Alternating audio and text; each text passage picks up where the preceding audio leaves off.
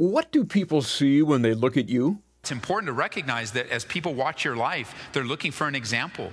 They're looking for someone to follow. They're looking for pieces in your life. They're looking, what does a believer look like? What does a pastor look like? What does a leader look like? And that's all they really have.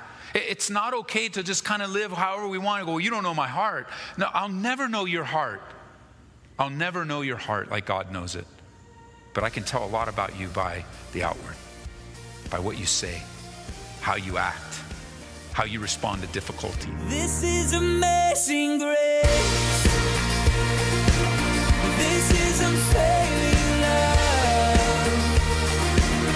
That you would take my place. That you would bear my cross. You laid down your life. That I would be set free. Oh, Jesus, I sing for all that you've done for me. We see it virtually every election.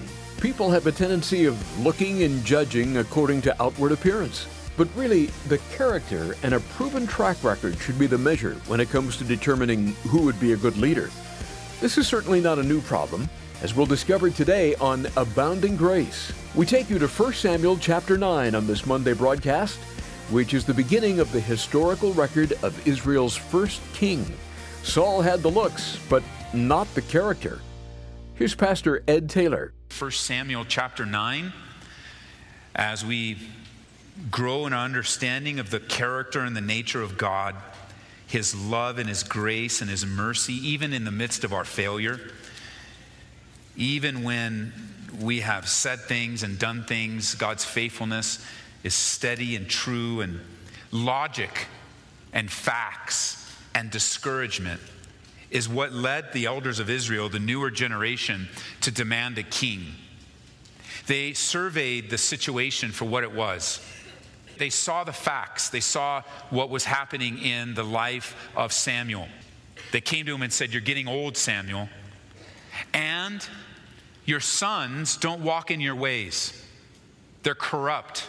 They're thieves, unspiritual men." Then they look around and they see the other nations and perceive that the success perhaps of the other nations was because they had the king. And so because Samuel is getting old and there's no replacement for him, and the sons couldn't take over, and the discouragement that they were being taken advantage of, the logic of seeing all these other nations, what do? They ask for a king. There's no mention of prayer. There's no mention of fasting.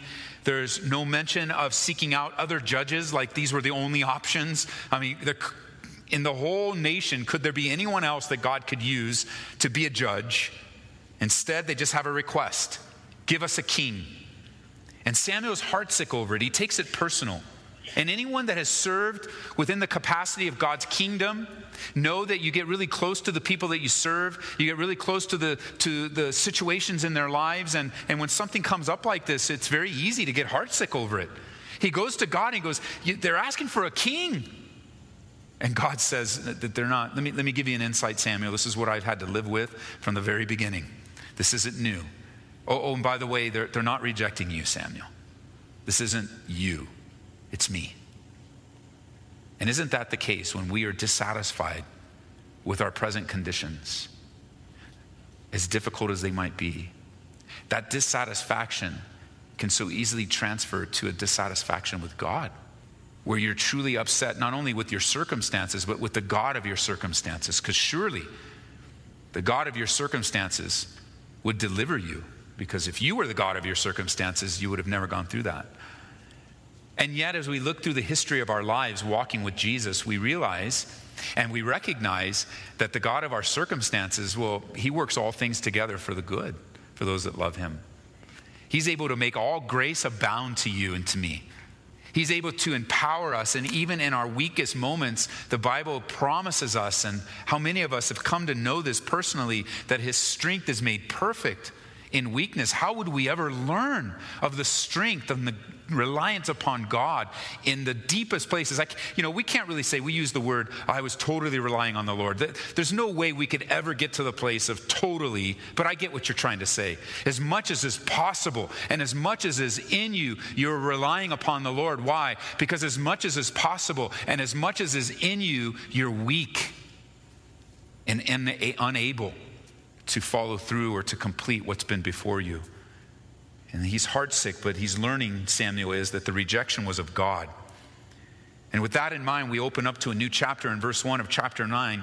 There was a man of Benjamin whose name was Kish, the son of Abiel, the son of Zeror, the son of Bechorath, the son of Aphiah, and Benjamite, a mighty man of power. And he had a choice and handsome son whose name was Saul. If you like to write in your Bible, circle the word Saul. You could write next to it, requested, a requested one, or asked for. That's what his name means. And it makes sense, doesn't it? That the king that they asked for would be Saul, whose name means asked for. Just the work of God. This tall, good-looking, strong man, head and shoulders above the rest. It says there was not a more handsome person than he among all the children of Israel. From his shoulders upward, he was taller than any of the people. Now, the donkeys of Kish, Saul's father, were lost, and Kish said to his son Saul, please take one of the servants with you and arise and go look for the donkeys. So he passed through the mountains of Ephraim and through the land of Shalisha.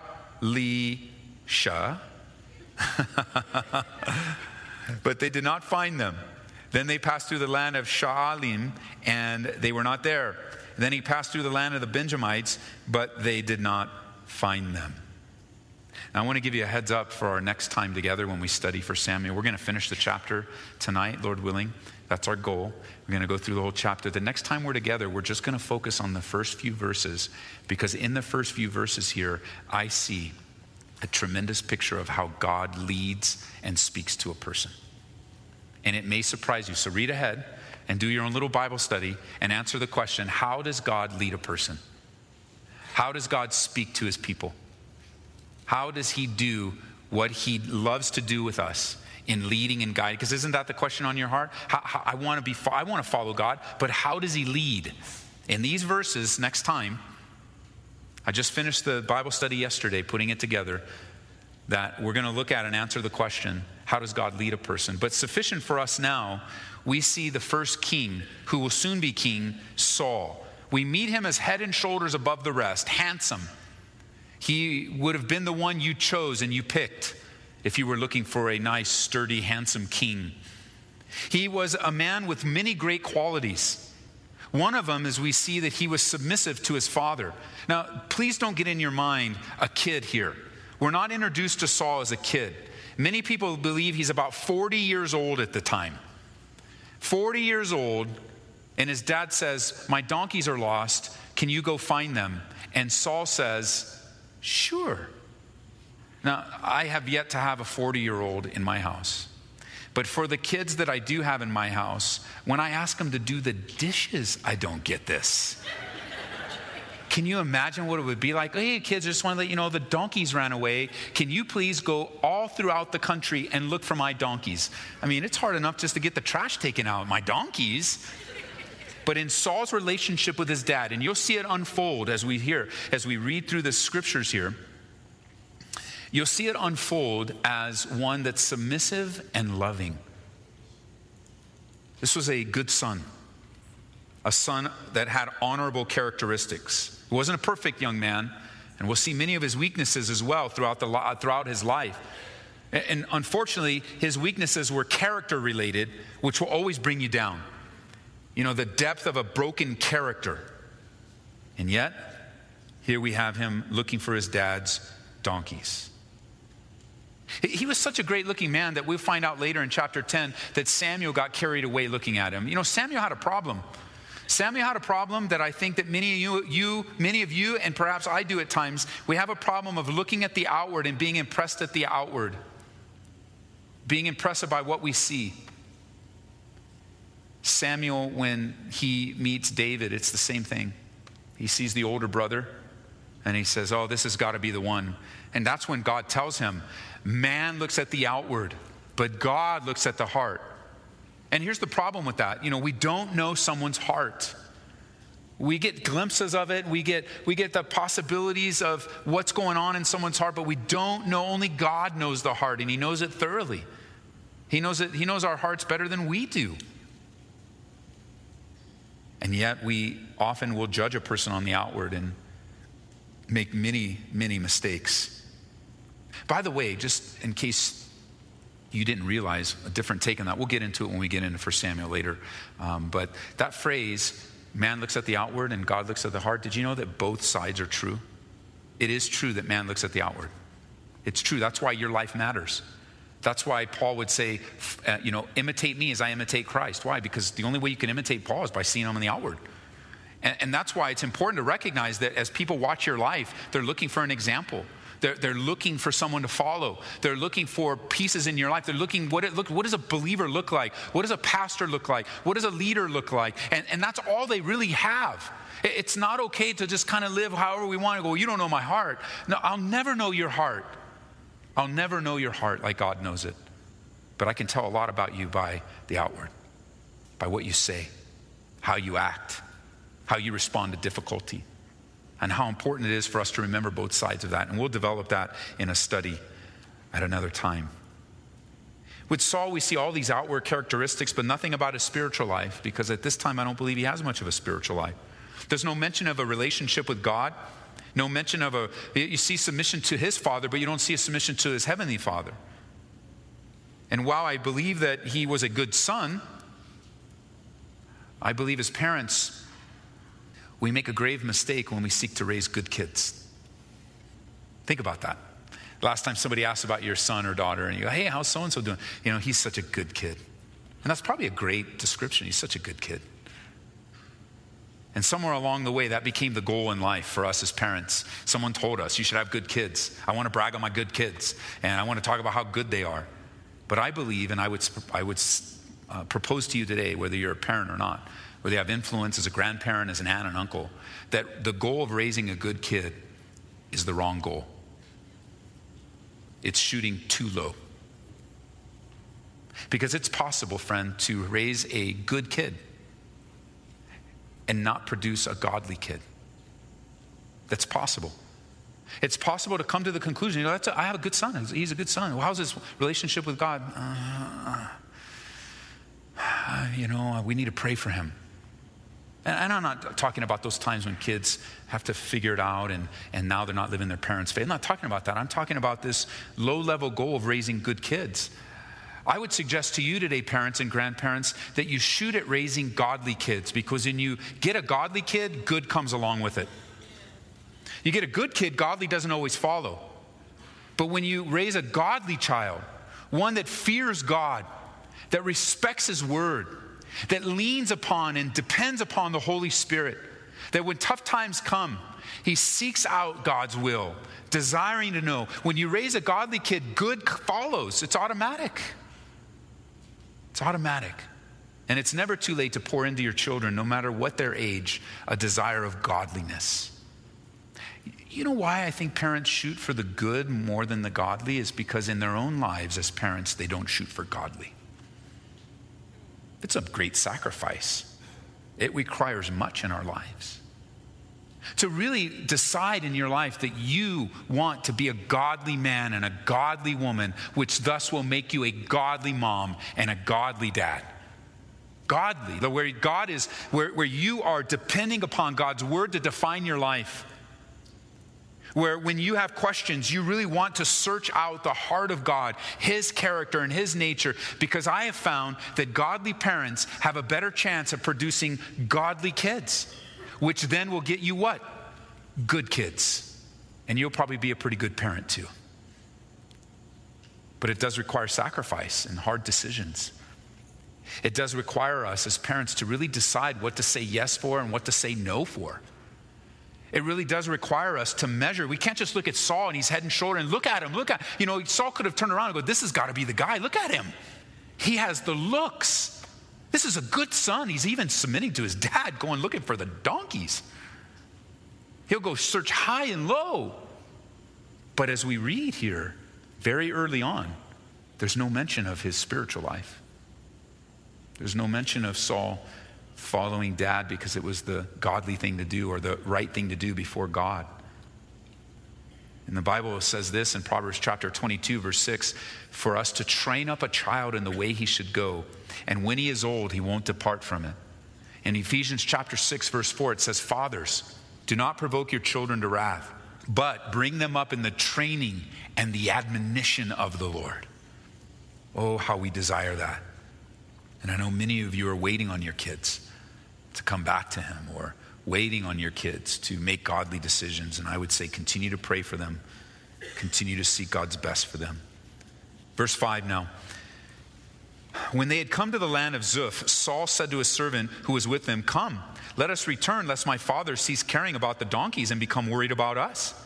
And he said to him, look now, there's a city, in this city a man of God, and he is an honorable man, and all that he says surely comes to pass. Let's go there. Perhaps he can show us the way that we should go.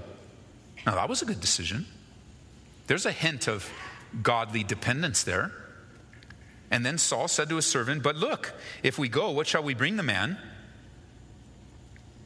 For the bread in our vessels is all gone, and there's no present to bring to the man of God. What do we have?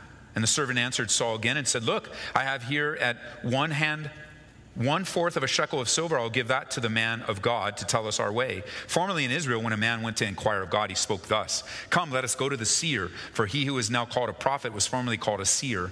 Then verse 10, Saul said to his servant, well said, come, let us go. And so they went to the city where the man of God was. So Saul came from a good home where he knew that his prolonged absence would have a negative effect on his dad.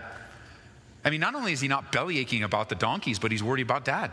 I've been gone for a long time. We could tell that he's been gone for a long time because earlier it talked about all the cities that he passed through. And now as they're thinking about going to this next city, they've run out of all their provisions. So for whatever time that they planned to be gone, they've run out of everything. And they've extended their time to the point where now dad's not going to care about the donkeys anymore. Where's my boy? What happened to him? And Saul was sensitive to that. He grew up in a home that had a loving atmosphere to it, that had a sense of caring for one another. And if you have come from a godly home with loving parents, with lots of security and love, continue to thank God for it. What a gift that is. And what a heritage that God has given to you through your parents. And if you happen to have not come from a home like that, it begins with you. What a joy that God is now going to give to you to perhaps remedy some of the things and some of the pains and lack of love and security that you grew up without. But here is evidence of this loving, godly home. This 40-year-old man really, truly caring about his dad. Verse 11, they went up to the hill of the city and met the young women going out to draw water and said to them, is the seer here? And they answered them and said, yes, there he is, just ahead of you. Hurry now, for today he came to this city because there's a sacrifice of the people today on the high place. And as soon as you come into the city, you will surely find him before he goes up to the high place to eat. For the people will not eat until he comes, because he must bless the sacrifice. Afterward, those who are invited will eat. Now therefore go up, for about this time you will find him. And so they went up to the city. As they were coming into the city, there was Samuel coming out toward them on his way up to the high place. They arrive at just the right time to catch Samuel before he goes up for the sacrifice, because people were waiting because they wouldn't eat before he blessed it. By the way, verse 13, if you've ever wondered, verse 13 is one of the sources, one of the biblical sources for the tradition of blessing your food before you eat. If you've ever wondered, why do we do that? And you pray before. Because it was very customary for the ancient Jews to thank God after the meal. And here is a place where there is also a tradition of blessing. And you remember Jesus did the same thing at the last Passover meal, where he took the bread and what? Blessed it. Then he distributed it. Verse 13 here is one of the hints of the biblical tradition. Now I find it interesting that a very normal event brought Saul and Samuel together. The loss of Kish's donkeys. Now, of course, the donkeys were valuable. They were important, and later somebody finds them and returns them to Kish, Saul's dad. But who could have predicted that Israel's first king would be called to the throne while searching for donkeys? Have you ever looked at something in your life and you just see the end result and you go, who could have ever predicted that this would have happened in my life this way with this outcome? Who could have ever predicted the path of your life and where you have been and how you have arrived? I mean, just look at your own salvation experience. Who could have predicted where you grew up and the home you came from and that over there and that failure and that situation, that today you are a born-again man, a born-again woman, serving God with the heart to grow by grace? I mean, who could have predicted? The first king, the very first king, hooks up with Samuel looking for donkeys. I mean, it's one of those things where you say, hey, Saul, you ever thought about being king? King of what? Oh, the king of Israel. And then you lay this whole thing out to him and then say, oh, by the way, while you're out watching, looking for your dad's donkeys, you're going to run out of food. You're going to just think about how your dad is thinking about you and worried about you. And then you're going to go think about this one guy that in this one city. And then you go up and boom, you're right when you get there, boom, he's right there. And you're like, come on. I'm going back to bed. That's a bad dream. I had bad pizza last night. That ain't going to happen. And yet, this is the case. We find with David, he was out with the sheep. We find how God over and over again works in very unusual ways. But if Saul had not obeyed his father and listened to his servant, the story may have been different. The name of the king might be someone different today, but that wasn't the will of God. I believe it's time to be reminded for us that God will often work in very common, natural ways. So common and so natural, we may miss the hand of God in them. We may miss the touch of the holy in the situation. We may miss the presence and the leading of the Holy Spirit because it's so common, so natural. Like finding donkeys, the horses have got loose. Go find the horses. That's Pastor Ed Taylor on Abounding Grace. And Ed, as you close things out today, you explain that God often works in very common and natural ways. Can you think of another example of that? Yeah, I think as we look around, Larry, and begin to observe what God is really doing, we'll be able to see him do extraordinarily wonderful things in very ordinary ways. For example, a child coming up and looking at you in the eye and saying that they love you, that's a divine appointment that God gave you with your child. We may take it for granted, but like the Lord is really doing something through that interaction. And when we think of the broader sense of the supernatural, so many, and even there's a whole segment of the church that just signs and wonders and angel dust and gold and feathers and just bizarrity. Like that's the only way God works supernaturally. And I'm not saying he can't do that, but I think it's I think it's wrong to teach people to be looking for that kind of stuff or to create that environment. Or in some cases, these ministries, it's all a setup. It's just fake. What we should be looking for is the faithfulness of God in everyday things. What we should be looking for is the faithfulness of God of someone that goes to work every day and touches lives at the hospital or as a police officer or delivering packages. We should look for the touch of God in the mom or even the dad that stays home and takes care of the children. Or how about the single mom that's working double time and then playing the role of father and mother in the home? I mean, God is working all the time. And you remember with Elijah was in the cave and he was discouraged, and there was earthquakes, there was fire, there was all kinds of the supernatural phenomena, but the Bible says that God wasn't in it. How did God show up to Elijah? In a still, small voice. And I just know that as you open your eyes to the presence of God around you, you're going to experience so much more of the supernatural as God reveals himself very supernaturally in very natural ways. Look for it, and God will show you. Today's message from Ed Taylor is called God Uses the Natural to Do Supernatural Things. And you can request a CD copy for just $2 by calling 877-30-GRACE. You'd also find Ed's First Samuel studies online at calvaryaurora.org.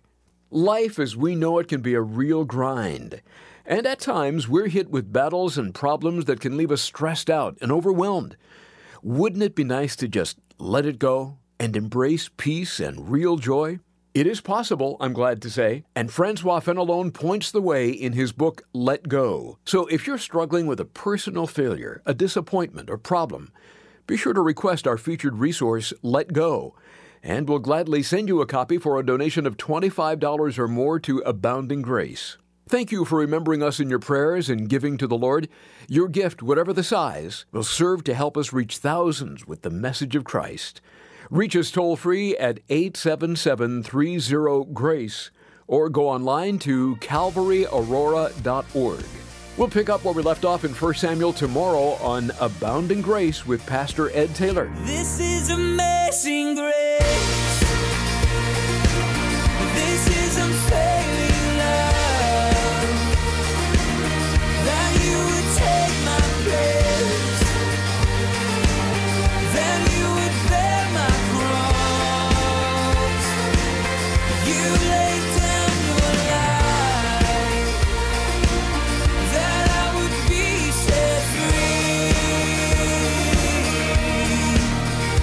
Oh, Jesus, I sing for all that you've done for me.